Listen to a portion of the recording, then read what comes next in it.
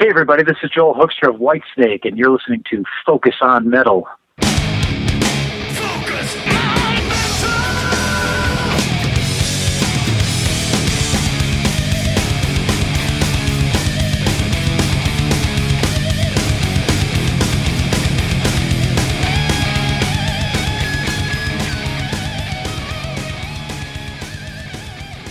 Hey, Metalheads. Scott Thompson here, welcoming you to another episode of Focus on Metal. And again this week, Richie back in the studio. How you doing, man? Let out again for good behavior. I'm always staying in for bad behavior. Can't trust my ass to leave the house. Nope. Get into shit. Yeah. Anyways, good show this week. It's kind of a couple weeks of Richie interviews. Richie had this great idea to call up Joel Hoekstra and talk about 1987, the year in review, out of nowhere. Okay, a lot of other podcasts do year in review shows. And Decimal Geek does great ones. Yeah, if you ever want to know the price of bacon in a particular year, listen to that year in review. You'll find it. We don't normally do them. Yeah, and the thing is, and that's fine. They do them so good. Yeah, like why do it why even try to go into that direction, because you can't top what they do. Yeah. It's just done so well. Like, just leave it alone, Well, I said when we came back after Christmas that I'd like to do things on the show a little bit differently. One of the things with the Kerrang project is not to bank all the audio, so we're trying to space that out a little bit. It seems to be working pretty well. We do have the regular interviews as well. I'm trying to get out there to do more in-persons, and that seems to be going pretty well so far, and some more discussion episodes that are a little bit off the beaten path, that aren't are talking about a new album and what was this guy like and what was your producer like, blah blah blah, and it's very, very focused on one album that they're doing now, and they're on tour promoting it or whatever. Right. So 1987 was the year I really got into hard rock.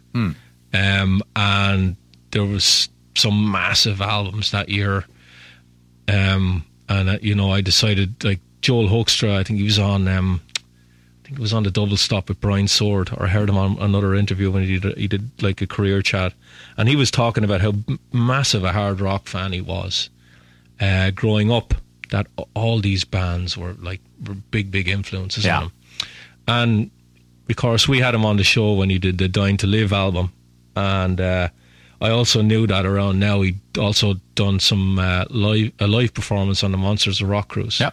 And I wanted to talk to him about that, because a lot of these Frontiers albums, they never get to perform live. Right. Some of them are actually starting to do it a little bit more than they used to. And he was able to do it on the cruise, and I wanted to talk to him about that, like how it came about logistically, that he was able to actually get everyone on the boat, right, and do it. And we got into that a little bit. But there's a lot of albums in 87 that I wanted to talk to Joel about. Of course, one of them was Whitesnake's 1987. So I talked a little bit about that, and Hysteria came out, Appetite for Destruction, Pernification, and some albums he knew a little bit more than others. And I spoke to him for about 20-25 minutes about it, and it was good. It was nice to, we were talking about George Lynch, and we talked about Michael Schenker. And it Joe was such an interesting and premise on doing it, and it was like, well, that's kind of different. But what's bizarre is that you got someone like Joel, who's like, I'll call in and talk about 1987 with you. Which is great. I mean, he's not promoting anything, and he's willing to take the time to do it. And it's like, okay, I know you guys. All right, And some people might say I'm a fucking idiot for doing it, because I should only get people on who wanted to promote new stuff. But hey, no, I don't think so. I think that this is. It's a discussion show. It started as a discussion show, and you're having a discussion. I think it's a great concept, and I think there's a lot of people that enjoy the fact that we do more than just interview after interview. I mean, you go back to Decibel Geek again. I mean, people, they don't listen to DB Geek for interview after interview. They listen for the discussion and all of that, and they have, like, even all the offbeat Kiss things that you wouldn't expect, and so I think it's a good change up as opposed to just a dry always interview. I don't want to do interview after interview. Yeah. I think we've done it for too long now. We still get hit up for interviews, and we still have audio probably for another month. No, not really. Do we not? Well, that's No. well. If we don't, that's fantastic. But like there's some other discussion ideas I have. Like there's some other Kerrang guys that we got to get on and keep but remember, that we going. still have to do the interview stuff because, again, part of the whole thing, we talked about it in the prior show, is promoting new music. Yeah. And the way to do that is to let artists come on and talk. And fortunately, for a lot of what we do, we don't do the same, what was this? How'd you do this? Blah, blah, blah, blah, blah, that these radio idiots do. We get into different shit with them, and we kind of go on different paths, and people get a better sense of it, and I think it's a little different. And so I don't ever want to not do that because it is a good way to promote what's out there. Yeah, I think that's the way to go. Mix it up a little bit more. The Kerrang thing is going down very, very well. I got a nice email yesterday from Xavier saying Malcolm Dome listened to it and he thought it was very, very funny. So I think Malcolm hopefully is sharing it with the rest of the guys. Great. I have 2 more yeses. I think it's a case of scheduling. The problem with the Kerrang thing is they're all in England. Right. Not all of them, but most of them. Yeah. And that's a weekend thing for us. Right. And that can be a little bit tricky for them because they probably want to get it done during the day, during the week, and we can't do that at the moment. So, right. But we'll struggle on. And so, yeah, we got some, I have this discussion idea that you did with Jay about 5 years ago that I've always wanted to return to. So that's still on the... Oh, really? Still on the forefront. Yeah, I don't think I've ever heard another show do it properly. Huh. You did it with Jay, and I think he was unfamiliar with a lot of it. And when I listened to it, it was like, damn, it was. You knew what you were talking about. He wasn't very familiar with the topic. So for the last 4.5 years, I've been wanting to revisit that. But we'll do it eventually. Hopefully in the next few months and get it done. Okay. But yeah, I've got it. Like I have the new. What have I got new? I've got the new KXM album. I've been listening to that. That's pretty varied, right? I like Breakout. I really like Breakout. Probably because it's got really strong, like George Lynch riffs going on in there and stuff, and Scatterbrain. Well, it's kind of got more. There's a little bit of fusion going on, so I like that one. What's the latest one they just released? I can't think of what it is, but I think there's 3 or 4 songs out but there. But now. it's got a great riff, and then it just switches, and then it kind of loses me a little bit. That debut album was big for Rat Pack. Yeah, that was probably one of the biggest albums they've had in the last few years. Yeah, and then of course we talk about Rat Pack, and there's a new Metal Church live coming out. You can get pre-order on that as well. So I'll get great someone. Stuff on I'll that. get someone on from Metal Church. Yeah, so I'll try and get Kurt on this time. We had Mike on the last time. Yeah, well, Mike was great. Yeah, he was good. I met him in September. That's right, you did. Backstage with all the band, Kurt, Jeff played the whole lot of them, drinking beer with him. Yeah. Nicest guys you can meet. Yeah. Just really nice. I think I think Rat Pack is doing a great job. They're hitting it out of the park with a lot of these things, which is awesome. Yeah, they've got a song on it, I think Fake Healer, I think it's got Todd LaTorre singing with Mike on it. Yeah. So that's a nice touch. Yep, absolutely. That's cool stuff. So I think Metal Church they're doing some shows around now to promote that. So yeah, well, that'd be cool. Yeah, I think. And what else is coming out? Anything else? I've lost track. Like between work and all the crap that's happened in my personal life, I've lost track. I'm gonna find my way home every night. But yeah. Oh yeah, we have to do the next Saxon too. Oh yeah.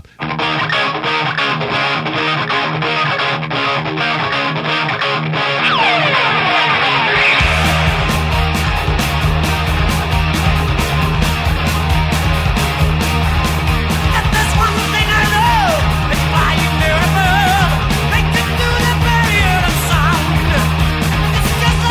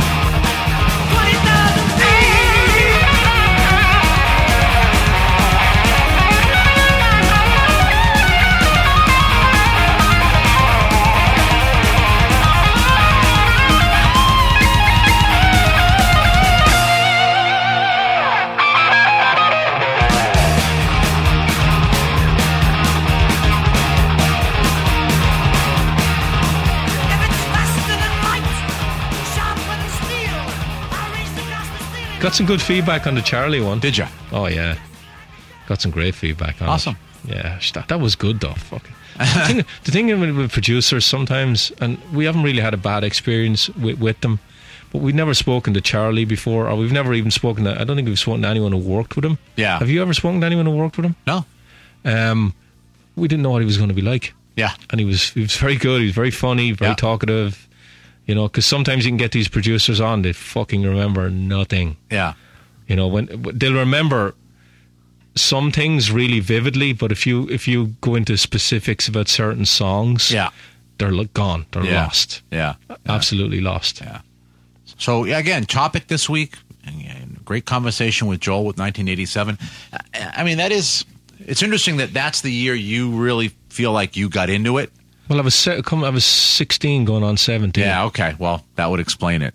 To me, it was just more like wow, there's a lot of like really cool albums coming out. So and the sound is changing as well. My first Aerosmith album I heard was Permanent Vacation. Yeah, that's okay. Yeah, that's crazy to me. Yeah, I'd heard Pyromania, so when Hysteria came out, I'd heard that. Appetite, brand new. Yeah, but at least having Permanent as like the first one you heard, at least there's still enough trails back to all the original stuff on that, because after Permanent, not a lot on Pump, but really after that, it really starts to get kind of glossy and commercial and starts to lose me.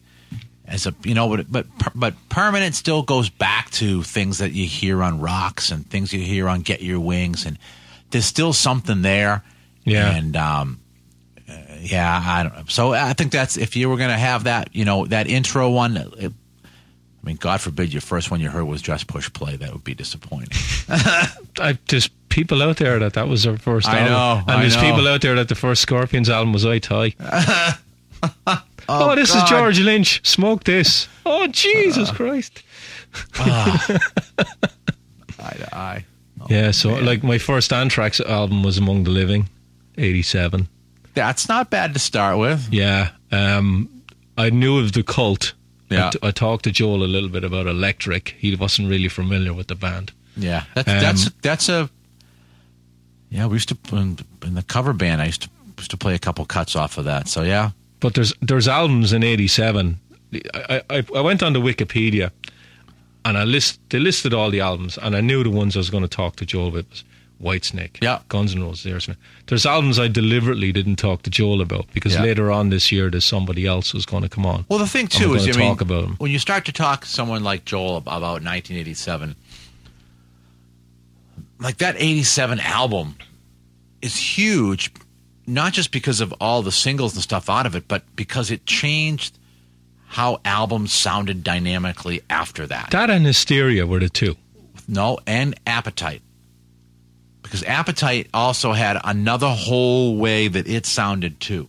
So you had the slick, Mutt Lange, everything pieced together, every note perfect stuff, with all of the backing vocals and all of that, so you had that one. That was like School of Thought 1, that John Sykes stuff from 87 and the way that was produced and how it sounds, and then more of that gritty raw thing that GNR put out that you start to see with like Faster Pussycat and Guns N' Roses, I think even, but you start looking through a lot of the bands, you start to see that they start pulling in that kind of the Mike Klink thing that's happening there instead. I think those are the three kind of recipes that pushed out for like hard rock at that point. Yeah, I suppose. And then of course, Kiss Crazy Nights and White Lion and an album at that year, Pride, and there was some fucking big records. Oh yeah, they definitely Hearts, were. Bad Animals had Alone on it, and Who Will You Run To? That was a massive album too. I know it's not metal, but again, you take that album, you say, okay, where does that go? I mean, that's Ron Nevison, right? And Ron Nevison had a sound, right? But it's the Hysteria camp. Yeah. You know what I mean? It's not the very trebly, and it's not the crunch. Yeah. It's got a smoother sound. It's got all the vocals. I think this just has those three recipes on there as well. And I think at that point too, now you're 4 years into compact discs as well, and you start to get a little bit more dynamic range out of bass. You can put some more of that in, and I think it starts to change a lot.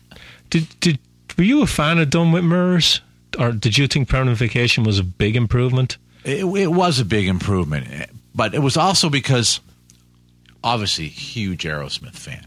So the fact that, and seeing them around here, and going from what they were to I've got bootlegs of them playing like little clubs in Rhode Island and stuff, and it's like sad, and then they go away, and then to hear like they're back together, and you start to be like, oh, I'm gonna get your wings again. I'm gonna get rocks again. This is gonna be great. It was okay, but nothing on there was particularly memorable to me, and it was like, well, I'm a little bit underwhelmed by all of this, and then Permanent Vacation comes out, and it just had a little bit more riffing to it. It just had.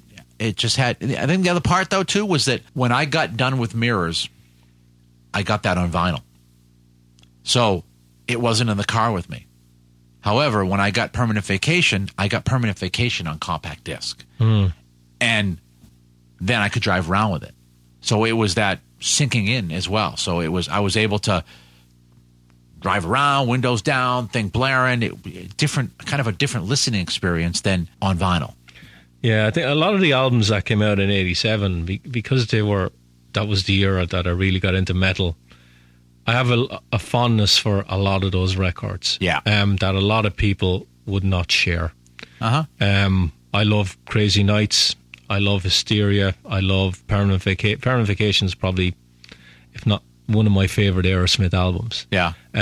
Great tour. Yeah. It was a great tour with them and Dokken. Great tour. Halloween, Providence Civic Center. Nice. Yeah, great. Dokken on the Back for the Attack album too? Yeah. Oh, yeah. Wow. Yeah. Wow, nice.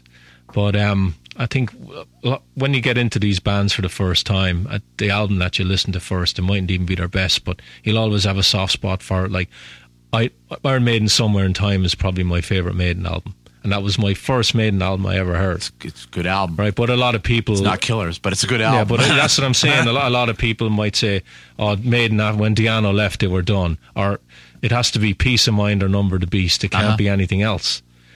But like my favourite Scorpions album is Savage Amusement. Right? I know you're going to throw me out of the house. But it is. Because that was the first new Scorpions album I ever See, got. That one's different for me, though, because... And Savage isn't bad, but for me, it isn't that first, because I was listening to, stuff with the Zoo and all that, but for me, the soft spot on that one is Blackout.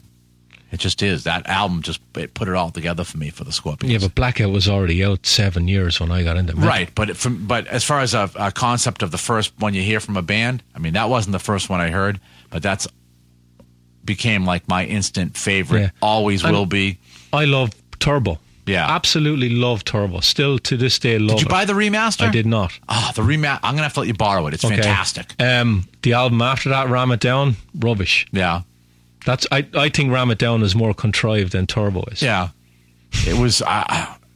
did a great job on the remaster. Really good. Yeah, but I bought it when it came out on vinyl, and then I bought it on CD. Yeah. And then I bought it when they did all the re-releases with the extra tracks. Yeah, but and you want me to buy it again? Yeah, you get a whole 2 live discs with it. Yeah, I have it. Priest Live. It came out in '88. It's great. It's great. Gotta buy it. It's Priest. No, you gotta be a completist. No, I know. I'm fucking soft in the head. I know. You're the guy that bought Countdown 5 times, isn't it? And I've got, I don't know how many. I think I got 5 copies of Back in Black too. Yeah, I know. Yeah, so they all came out in '87, and we've bought 10 versions of each since. Well, you know what that means, though? That at least after the divorce, it means I get at least 1 copy of it. Ooh. Ooh. Maybe 2. I could get 2. Fair enough. So I'm prepped. Make sure it's the one with the bonus tracks. Absolutely. And the vinyl. The vinyl that I bought the vinyl I bought the day it came out. Yeah, yeah. I remember when I had all my vinyl in Ireland, actually, when I was living in Waterford, and then I moved to Dublin, which is 100 miles north, and I left all my vinyl in Waterford, and then when I moved from Dublin to the States, my mother had called me up saying, "What do you want to do with all this vinyl?" I said, "Oh, I'll bring it all over here. Is any of it worth any money?" And I said, "I'm not telling you the ones that are." Because some of them are. Oh, yeah. I know. Yeah. Yeah. Leather Records Motley Crue one. Yeah. Oh, you have that? I have that, yes. Wow, that's in there's a classic rock I have in the house, and they talk about some albums that came out in the 80s and how much they're worth. Yep. They only made a couple of hundred of those. Yeah, and that's what that still has the green sticker on it, too. Yeah. Where is it? Because it's in the TARDIS room. Okay. No, good for you. When you're young and crazy, life goes on. Young and crazy goes on and on. You're too fast for love. You're too fast for love. You're too fast. You're too fast. You're too fast for love.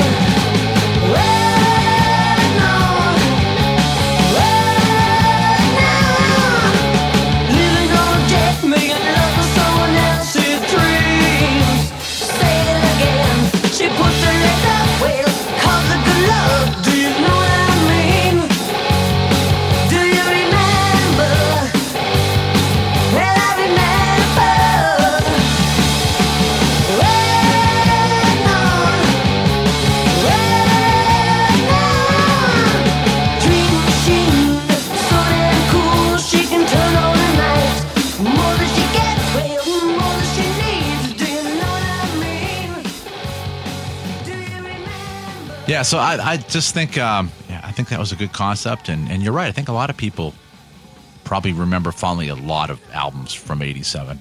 You know, Fondly good or fondly bad? no, I think fondly good because not only was it listening, but it was MTV.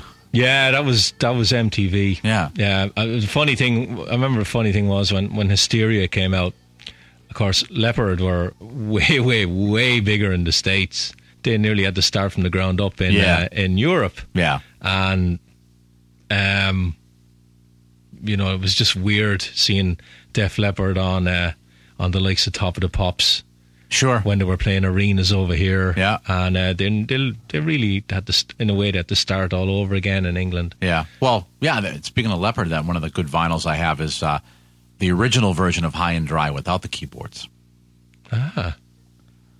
It's just some fucking TARDIS room you have. Because it was like, when that video hit MTV, I'm like, keyboards? No keyboards. Yeah. Oh, I'm bringing on the Heartbreak. Yeah. Yeah. And there's like all keyboards now on that. So when I listen to the CD, it's like, oh yeah, well, keyboards. But yeah, I bought it when it probably one of the first couple days it came out. So yeah. Yeah, there's a lot of people. Well, all the hard rock people think that's their best album. I think the real fans we used think to jam a lot to that one. That was for sure. Yeah. Yeah, it's fabulous. Because from a musician perspective, like that's attainable. Then you listen to Hysteria and you're like, holy fuck, how am I going to do that? Well, I've seen Leopard at least 10 times. So every time I go and see Leopard, they play Love Bites or Animal or whatever, and it's fine. They're still fucking great live. And I remember seeing them in Mansfield, which is about an hour south of here, 3 or 4 years ago. And they played Love Bites, and I decided to write Piss Break. Uh-huh. Right? So I got up, and this guy says, hey man, how can you go to the bathroom? It's fucking Love Bites. And I turned around and I said, I've heard him play it like fucking 9 times before. And then when I got back, I think they played like Let It Go or Another Hit and Run, and I lost my shit. And I was like, what the fuck? I was like, fucking yeah, fucking High and Dry. You know, the real fan. Yeah. You know, and No, it's when they play Hello America that you're like, yeah. I've seen him play Wasted. They Great play, track. yeah, but they play a lot of that stuff in Europe. They won't even touch it here. It's a great track. I saw him in the Ambassador in Dublin on the X tour, and it was like the Palladium. At that stage over there, they were playing venues like that, and they encored. They did the encore. I think they did Photograph Rock of Ages, and then they came back out and played Wasted to finish. I love that track. Yeah. I love that track. Yeah, that's a cool track. Yeah, so when they did the residency in Vegas and they supported themselves and they pulled out all these old tracks. Yeah. Like some of them Rick Allen hadn't played with one arm. Sure. Like that to me would be worth traveling to Vegas to see that. Yeah. Not them do the Hysteria album. The fucking do the early songs and some of the obscure ones. I'd pay to see that now. And I'm sure the band would love to play that, but they can't, their hands are tied. Right. Yeah. Oh, and speaking of Def Leppard, Poison, Tesla. Jesus Christ, lads. Fucking hell. Bean counters. Yeah, I know, but you know what? It works out for me, so Oh, yeah, you're going. I'm going. I'll probably end up going as well, but fucking Poison in the middle. My God. Well, the thing is, Def Leppard and Tesla are like her two favorite bands. But Leppard are brilliant. And she doesn't give a crap about seeing Poison either. She just wants to go up and see Tesla and Do you know Lep. who's playing? And she went to Lep the last show you went. She went. Do you know who's playing here in a couple of weeks' time is Last in Line. They're playing Laconia and they're playing Hollyoak. Oh, they're playing that stupid bar in Holyoke? Yeah, it's about an hour and a half from here, isn't it? Yeah. They're playing in playing Laconia. there? Yeah, they're playing It's in a Laconia. suckhole. I know. Ugh. But Last in Line are playing it here, and I'm thinking I'd rather go to that now than see Leopard. Definitely. Yeah. These big gigs for me now. You know, are you going to Metallica? Yeah. You are. Yeah. Okay. How much did you pay for your ticket? If you don't want to say it, that's fine, because I've heard that the prices are fucking extortionate. It was, can't remember now, 116, I think. Where are you? You're in Foxborough now. That's 70,000 people. So are you on the floor? Are you up on the stand? Or I got it in through the Metallica Legacy. oh well, you're in the numbers. fan club. Yeah. Yeah. Okay. So you got a pre-sale thingy. Okay. Yeah. But the prices for that and the bill, Avenged Suckfold. Jesus Christ. They have some good songs off the last couple albums. They're not just Bat Country anymore. They've kind of embraced a lot of the other metal on there too that they've always liked. So Who else is on the bill? Volbeat. Okay.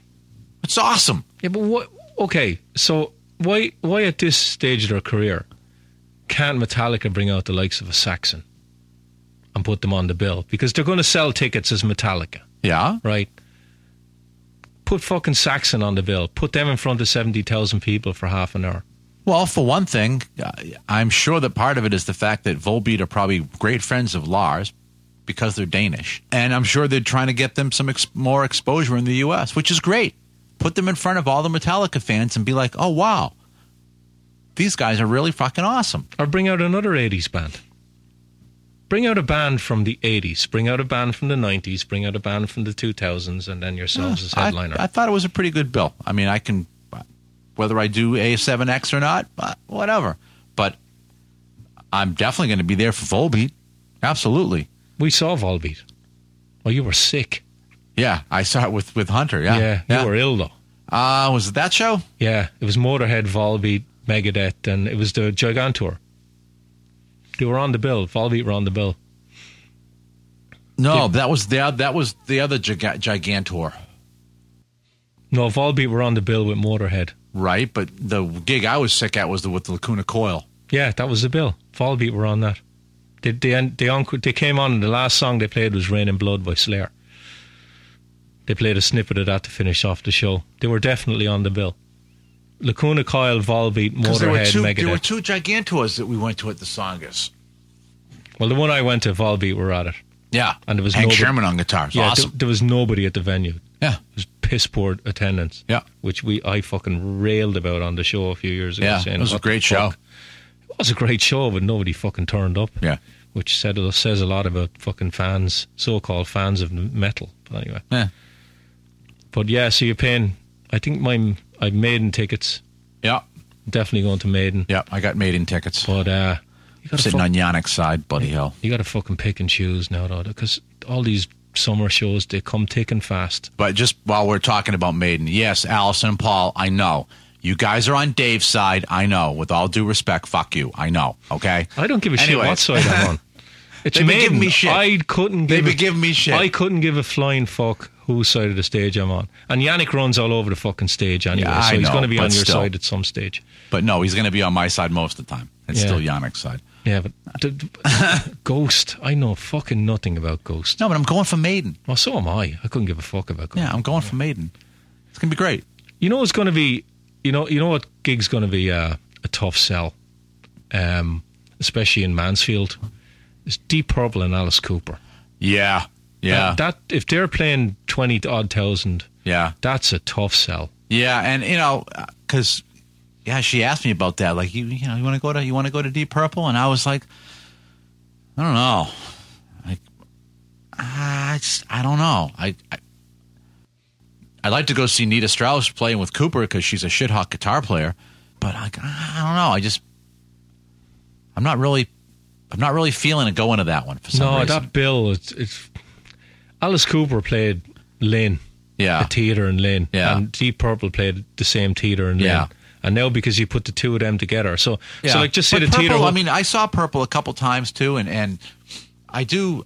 Steve Morse is awesome, and I love watching the guy play. He's a great performer. Great I band. really enjoy watching him, and the band is great.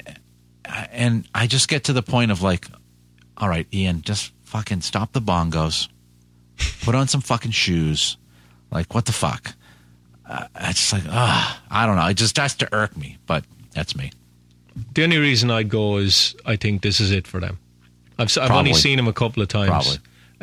And I know for a show like this that I can wait a while, get a cheapie, and it'll probably be the Def Leppard thing with me, where some guy will come up in whatever section I'm in, go downstairs, you get an upgrade. Yeah. And I'll get an upgrade and I'll be closer to the stage and I can Yeah. say, right, I've seen Deep Purple for the last time. Yeah. Because I think Gillan's in his 70s. Ian Pace, I can't believe is still drumming. He's apparently he had a stroke. Yeah. So Yeah. I still, I still may end up going. I mean, it's Mansfield, but I know it's a long hop from here, but it's a real short hop from her house. So, yeah. It's like the one advantage. it's not the worst venue in the world either, but No, it's not. and that'll be one you can wait a while to jump on board. You can nearly probably wait a couple of days beforehand and pick your seat. Yeah. So we'll see. Yeah. So Anyways, what do you say? Want to roll your talk with Joel? Yeah. Did a great job on it too, by the way. But yeah, he was good. Yeah. All right, so let's do that. Here, one more thing. Sure. He did give a hint in that. I don't know whether you got it about maybe writing with Coverdale. Oh yeah. So maybe we have something there that's not. I don't know. Maybe don't know. the word's out there. Maybe Who knows? maybe they're doing more Deep Purple covers. All right. So, anyways, this is the great discussion that Richie had with Joel Hoekstra on albums that influenced him from 1987. Focus!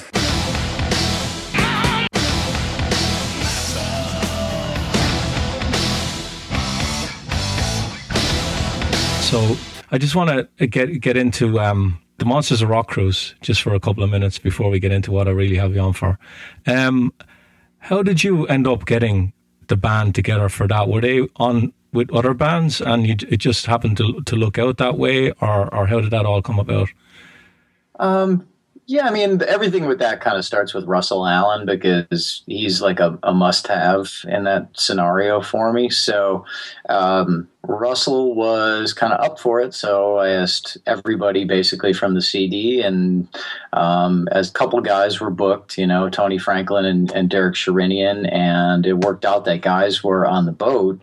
I just kind of looked and went, well, who's going to be on the boat? That would be ideal replacements. And I mean, it couldn't have worked out better. I mean, with Paul Taylor being on for Tom Kiefer and Winger, Tom, not only playing, or Paul Taylor not only playing the keys, but guitar.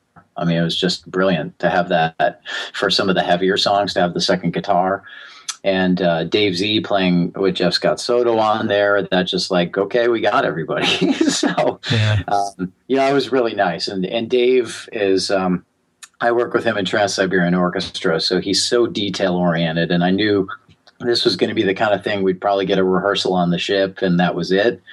So to do it right and try and make it sound as good as possible, it was going to require doing a lot of homework and emailing about background vocal parts and things like that. And he's brilliant at that kind of thing. It's like him and I can have a conversation or an email just specifically laying out exactly what I'm going to sing and exactly what he's going to sing. And I know he'll come in at the first rehearsal and have it all down, So I think for having one rehearsal on the ship and getting it out in front of a crowd, I was really, really happy with the way it went. Yeah, I think it kind of it validates the project when you can actually play it live, because there's a lot of these like the supergroup albums that come out now, and I think they all want to play, but for some reason a lot of them end up not doing anything live. Yeah, I think too. It's a lot of people. They have the mentality of like, well, the album's over, so I'm just going to give up on it. And it's like, well, I don't know. I mean, who's to say? There's still a lot of people that never heard of it or never got it. So I took the opportunity to look at it like it gives it a little, breath of new life or new energy to be able to do a show to support it. And I'd like to do a couple other kind of spot things like that this year. We'll see if we can pull it off or not, but. It's definitely like something that's important to me. And I said that from the moment I made the album, to kind of take it to that next level, one step up from the guys who just, put out the album. Yeah. And how much actual rehearsal did you have? Was it just the day before you all got in the same room? It was really like, like everybody did a lot of homework, and those are guys that do great homework. I mean, that was the thing. All those guys were like, Paul has that reputation too, as being one of those guys that he can just, literally walk right into a gig and play it down. And I've done a lot of that in my career. And Dave Z, I knew I could count on him in that department. So, it was really like, and then you got really just solid pros from there, man, with Vinny and Jeff Scott Soto and Russell. So I was like, yeah, we're going to be able to do this. It's going to be a little stressful, but we're going to be able to do it. Yeah. And you played 3 or 4 songs from 13, and then a spatter of covers and some Whitesnake stuff. Is that the way it went down? We did 5 off of the album. The first 5 songs off of the record, and then we did a little Vinny Appice spot of a Black Sabbath and Dio tune, which obviously it just lines up perfectly because Russell sings that stuff so amazing, and then we did a few Whitesnake tunes. Yeah, excellent. Well, I have to say I was really happy that actually happened, because I think one of the great things about the cruises that's really at the moment the only environment where you can actually get all the guys together, and it just looked out. That's really, I love that cruise for a lot of reasons, and that's another one of them. You're right, because you get everybody together, and I mean, it's pretty remarkable that on that cruise I did 3 shows with Brandon Gibbs, my buddy who I've been doing acoustic shows with, and I had my own acoustic set where a bunch of people came up with me, and I sat in with Inglorious and sat in with The Answer. It's like, wow, I did all of that stuff in 4 days. Like that, you could never do that anywhere else other than all getting on that boat together. So, it's like a floating microcosm of the, 80s hard rock scene, I feel like nowadays. Yeah. We've had Nathan James on from Inglorious. He's an incredible singer. I really can't wait for their new album. Yeah, I'm really happy for him. I mean, they ended up really, is supporting the heck out of that first record and doing well with it. And I know Frontiers is really happy with those guys. They're happy to get a real band, and that's out on the road, and not just a super band that puts out an album. And Nathan's a great dude, so really happy for him.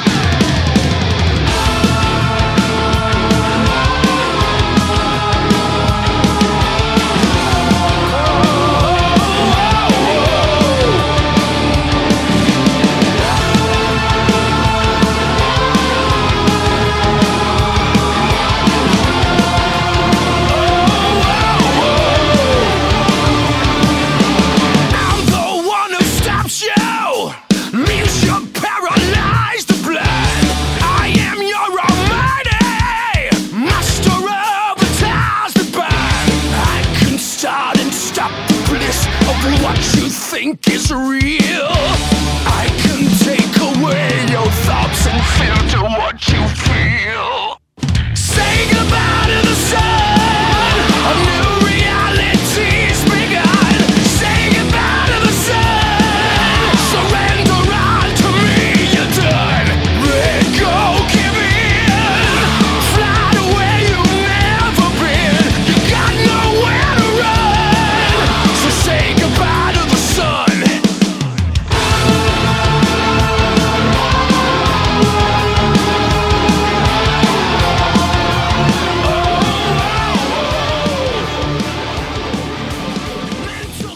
Of course, I have you on, Joel. We're going to talk a little bit about albums that came out in 1987. Now, I think, about 7 months younger than you are, and I don't play an instrument, but I was about 16 at the time, and a lot of the albums that came out that year had a massive influence on what music I listen to now. And I'm thinking, what stage were you at playing guitar when you were around 1987, when you're about 16 years old? So I was a junior in high school, and I was in my very first band, probably like about a year into it, because I joined them when I was 15, I believe. So Outcry was the name of that band, and we had our own originals, and there's some studio recordings that exist. They're pretty awful, but nonetheless, it was a great experience for me. And we did a lot of covers, a lot of Dokken stuff, as I remember. That was a big thing with us, and that was a great experience for me. I was like just getting started gigging. Yeah, and what other hard rock bands around 86, around just before 87 were you into? Were you like big Van Halen guy, big Aerosmith guy? Were you into thrash metal at all? I hung out with thrash metal guys around that time, guys that were really into Slayer and everything like that, but I was not as into it. I dug it a little bit, definitely like Metallica in that era. Like that Ride the Lightning and Master of Puppets I thought were cool albums. That's about as heavy as I get, though, and a little bit of Slayer here and there for me, back then. But for the most part, I've always kind of been a guy who likes a little bit of melody involved, a little more melody than that. So I started out total hard rock, AC/DC, Sabbath, Iron Maiden, Ozzy, Scorps, and then I say to people as I got a little older, some of like the more melodic stuff kind of took over too, like Journey, Foreigner, Triumph was a big influence on me. Rick Emmett. Just bands like that weren't total like heavy metal or really heavy, but had cool jams and melody. And I always liked the classic rock stuff too. Zeppelin and Hendrix and all that stuff. I always enjoyed that, even through the 80s. I thought that stuff was cool, and so that stuff was an influence on me. And guitar albums were really big for me. I think really big for all guitar players, actually, more than everybody wants to admit. It's like that wave of the shred thing that hit was really big, with the Yngwie Malmsteen and Vai and Satriani, and those guys were all influences on me in terms of opening up what lead guitar was about. Yeah, now there was 2 big instrumental albums came out in 87. There was Surfing with the Alien and Tony McAlpine's Maximum Security. Were you on board with those 2 straight away when they came out? I had both of those albums. I really loved somebody turned me on to Satriani when Not of This Earth was out. So before Surfing with the Alien. So I was actually waiting for Surfing with the Alien to come out, I remember, and it was great. I definitely listened to a lot of that as a kid, and What else? So you said the Maximum Security. Yeah, I had that record, and that had my friend Jeff Watson guesting on there, I believe, as well, right? Yeah, and George Lynch too. And George Lynch, that's right. Yeah. Yeah, and Tony, of course, he's an amazing piano player too. He's such a talent, and a very nice guy too. From the times I've spoke with him, he's a really, really nice guy. Yeah.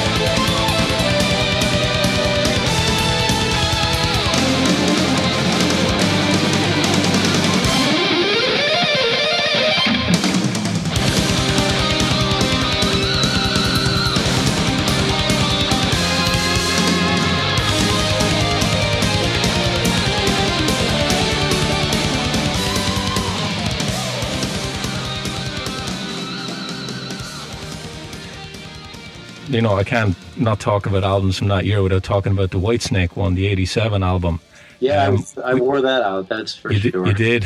Absolutely, I did. Yeah, I like most Americans. That was kind of our exposure to Whitesnake when we were young. I mean, Slide It In was really the first one we all started hearing about Whitesnake, and then the '87 album, everybody wore it out, and because it was just so big with MTV and all that stuff, and then after that, the anticipation for Slip of the Tongue and was really huge. And actually, that record was really big. It just being on the heels of '87, it almost seemed like anticlimactic in a weird way. But you know, it's funny nowadays with where the bar is set for rock and roll. I listen back to that Slip of the Tongue stuff, and I go, man, there's cool tunes on there. You know, I mean, Judgment Day is a jam, dude. And yeah. And Sailing Ships and all that stuff is just, you know, great stuff. Yeah, and there's some of the tracks on the '87 record I loved, and they're not the singles. I love "Don't Turn Away" and "Looking for Love" is a fantastic song as well. Yeah, "Don't Turn Away" is awesome, man. I love that one. Yeah, and you think David will ever crank that one out, or? What? I mean, there's been some talk about you know, replicating that at some point. So I don't know. I mean, all that stuff is up to DC. We'll see. That would be a lot of fun, though. I have to say, it'd be really cool.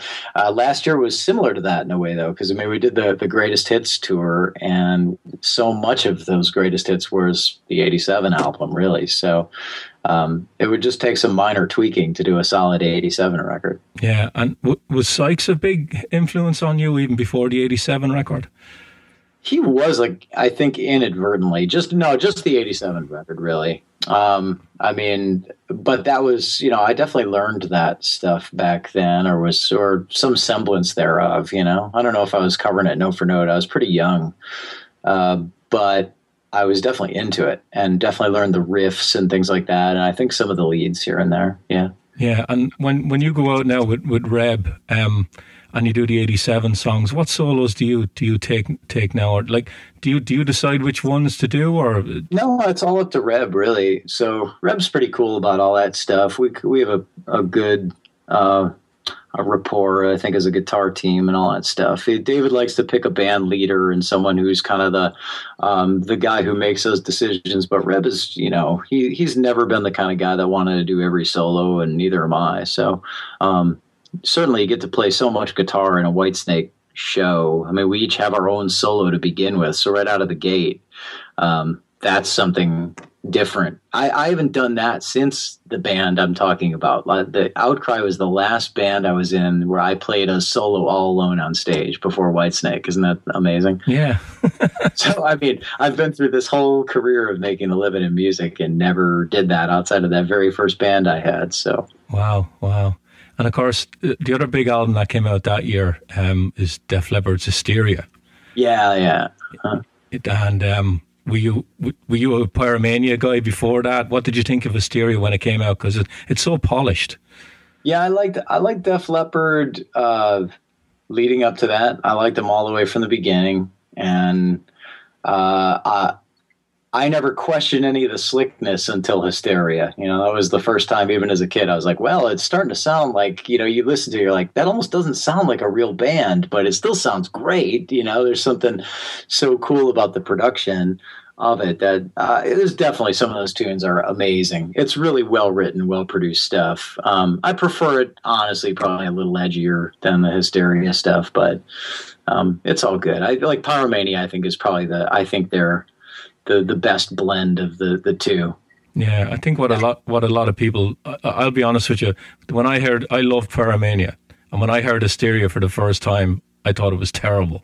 I thought it was overproduced, too slick, wasn't heavy enough on the guitars, and I just kept listening to it again, and eventually it just wormed its way into my brain, and it just took over my brain, and now it's just a masterpiece from beginning to end. I think, honestly, I may have never bought Hysteria. I think I just listened as the singles came out because everything became a single off of there. And didn't they lead with, was it Rocket was the first one, or they had something their first single choice was weird off of that, I remember. And it was like, all right, that wasn't the best song, because when other songs started coming out, I was like, all right, well, that's a better one. And I just remember the flow of that album being marketed like, I guess as a kid, you don't realize that's what it's about. But the first song that they released, I didn't really like. And then I heard like the follow-ups and really did. And, you know, I mean, as it stands, like I said, I probably prefer Pyromania to it. Yeah, but I think the first single was Women. I think it was the lead-off track, and it didn't do anything. Yeah, I just remember the first single being like not the greatest, and then liking it a lot after that.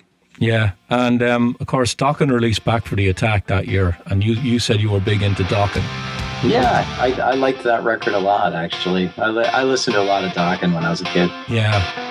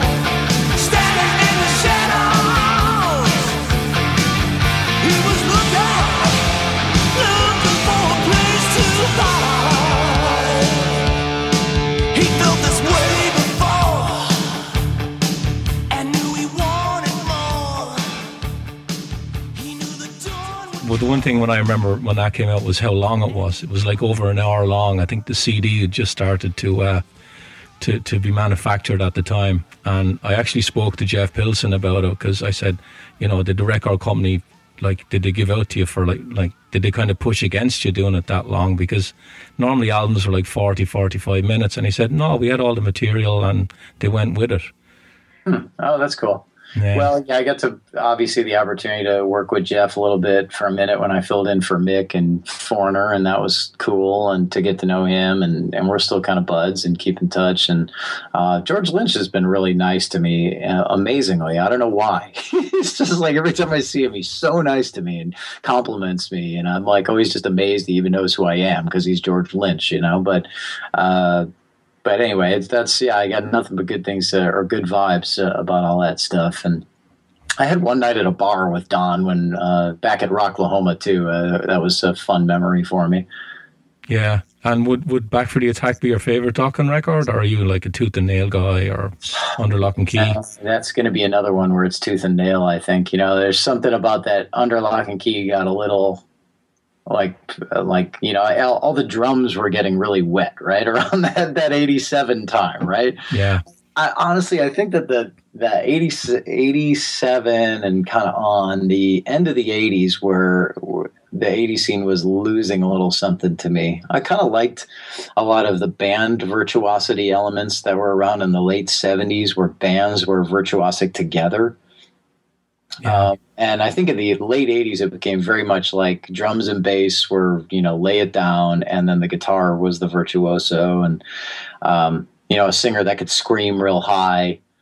It was kind of that formula that was going on. But I don't know. There's good elements during all times. I shouldn't generalize that much.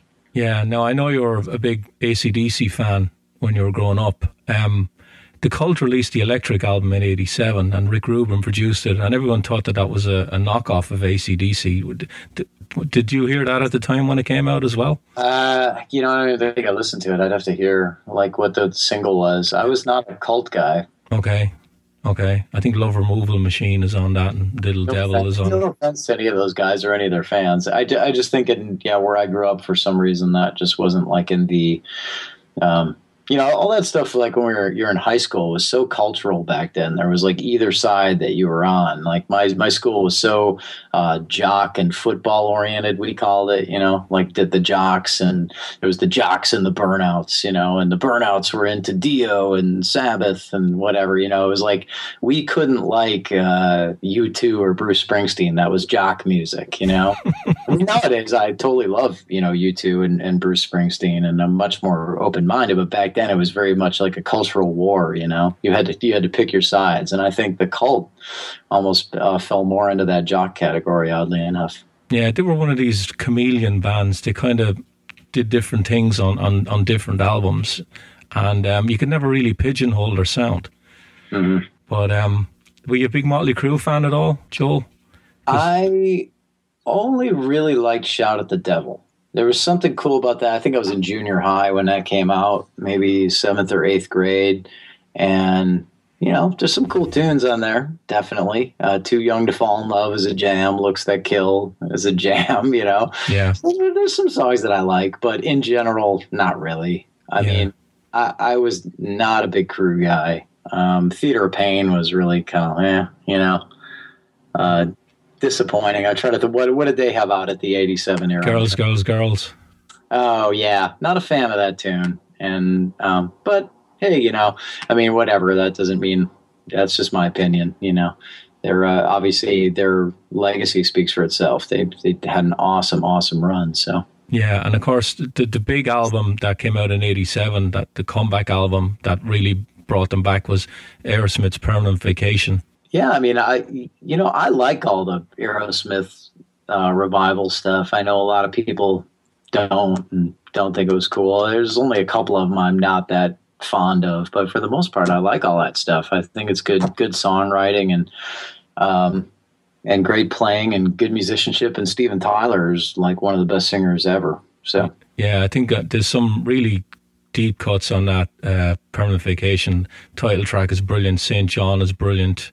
Hangman Jury is a great song. I know it's got Ragdoll and Dude Looks Like a Lady on it, but it's got some really cool songs on it. Well, those would maybe be a couple that I was referring to that maybe I didn't like from that era, but it's all good, man. Aerosmith is just a great band, and I think if for that era they did need to focus maybe a little bit more on the songwriting and melodic elements to survive, and they did it, man. Good for them. I mean, talk about coming back like and being bigger than ever. Yeah, and what was your take on Appetite for Destruction the first time you heard it?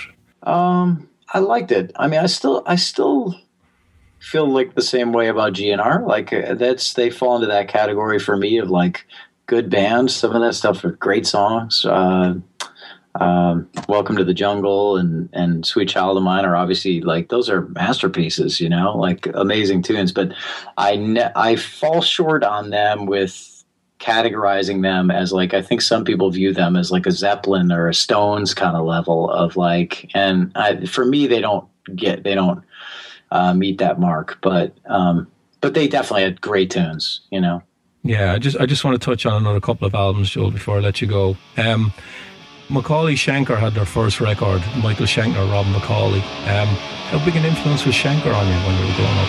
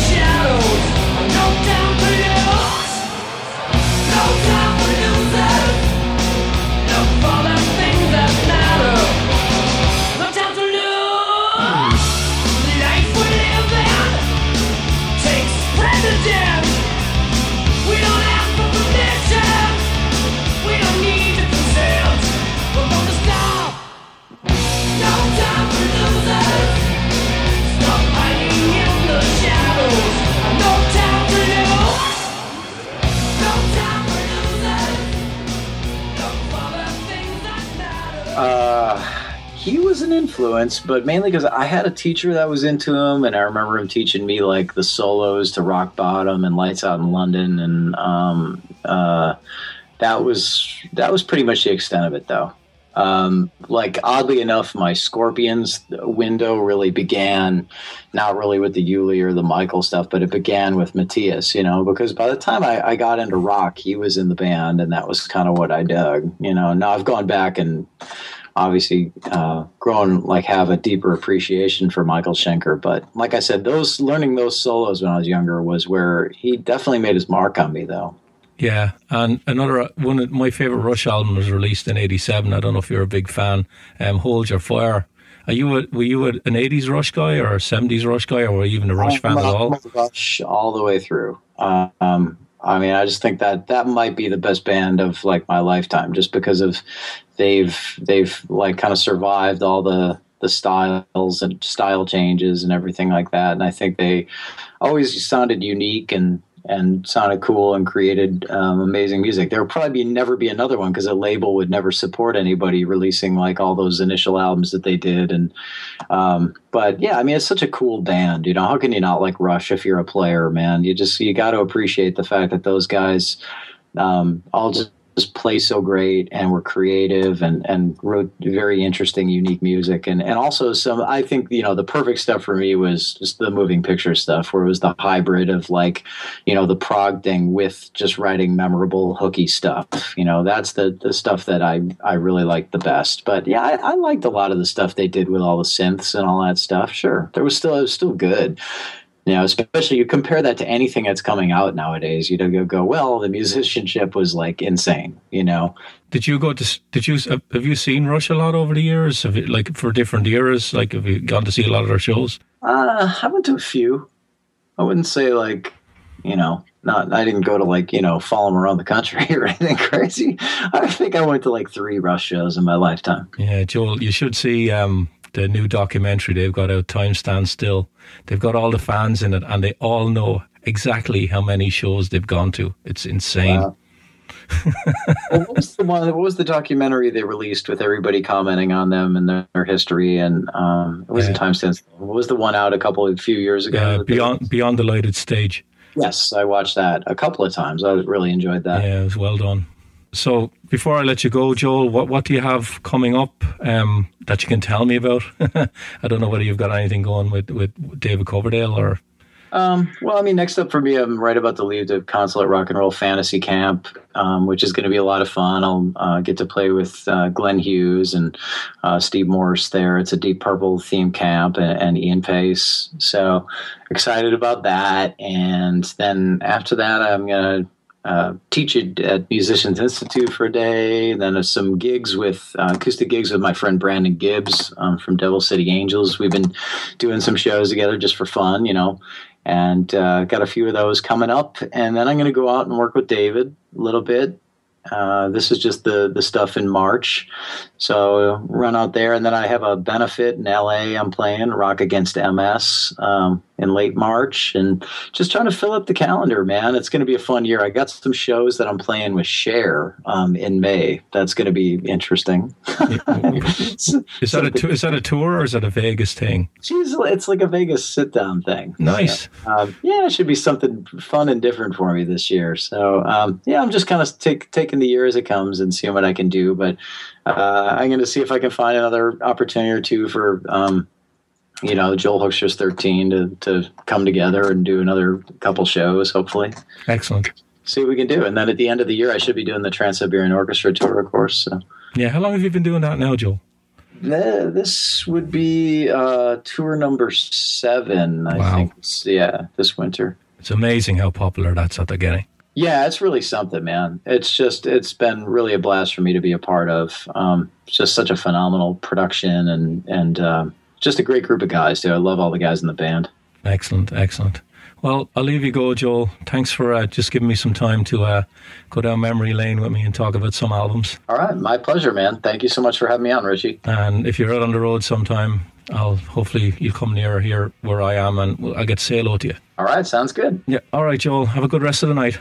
Okay, you too. All right, thank you. Okay. Bye-bye. Bye. All right, Metalheads, that is it for another episode of Focus on Metal. Hope you enjoyed Richie and Joel's trip down memory lane as they explored 1987. So I don't know what is in store for next week. I know lots of things that we have going on right now. In fact, the night that I'm mixing this one down, Richie is out hanging out at the Palladium with Overkill, doing an interview with Bobby Blitz. I know just minutes ago, they were nice enough to send me a picture of Bobby flipping me the bird. So I'm sure that we'll be airing that one very shortly. But we have a lot of other things we've been doing lately as well, a few other interviews in the can. So just got to figure out what it is we want to bring to you next week. There is, however, a very high possibility that next week I'll be bringing you a chat that I had with Bumblefoot from Art of Anarchy. And in case you don't know, those guys are releasing their new one, The Madness, on this Friday. So some pretty good tunes to be had on that one. And I had, again, a nice conversation with Bumblefoot all about. So again, on the probability scale, that one's pretty high that we'll be playing that chat for you next week. But in the meantime, while you're waiting to find out what the heck it is we're doing next week, you can always keep up with us on Facebook or on Twitter. And you want to catch yourself some more Focus on Metal, you can head over to focusonmetal.net. Go over to the episodes page. 5 years worth of stuff to be had on that page. And if that isn't enough and you're looking to get some more audio goodies, again, point your browser over to earpeeler.com. Lots of good stuff to be had over there. But as far as we are concerned with Focus on Metal for the week, stick a fork in it. This puppy is done. So for Richie, myself, and everybody else here at Focus on Metal, have yourselves a great metal week. And until we talk to you again next week, remember, Focus on Metal. Everything else is insignificant.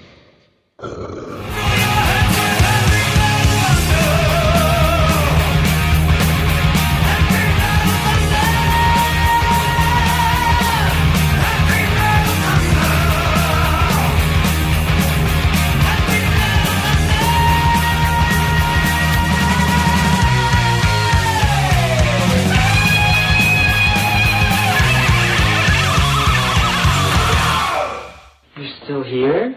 It's over. Go home.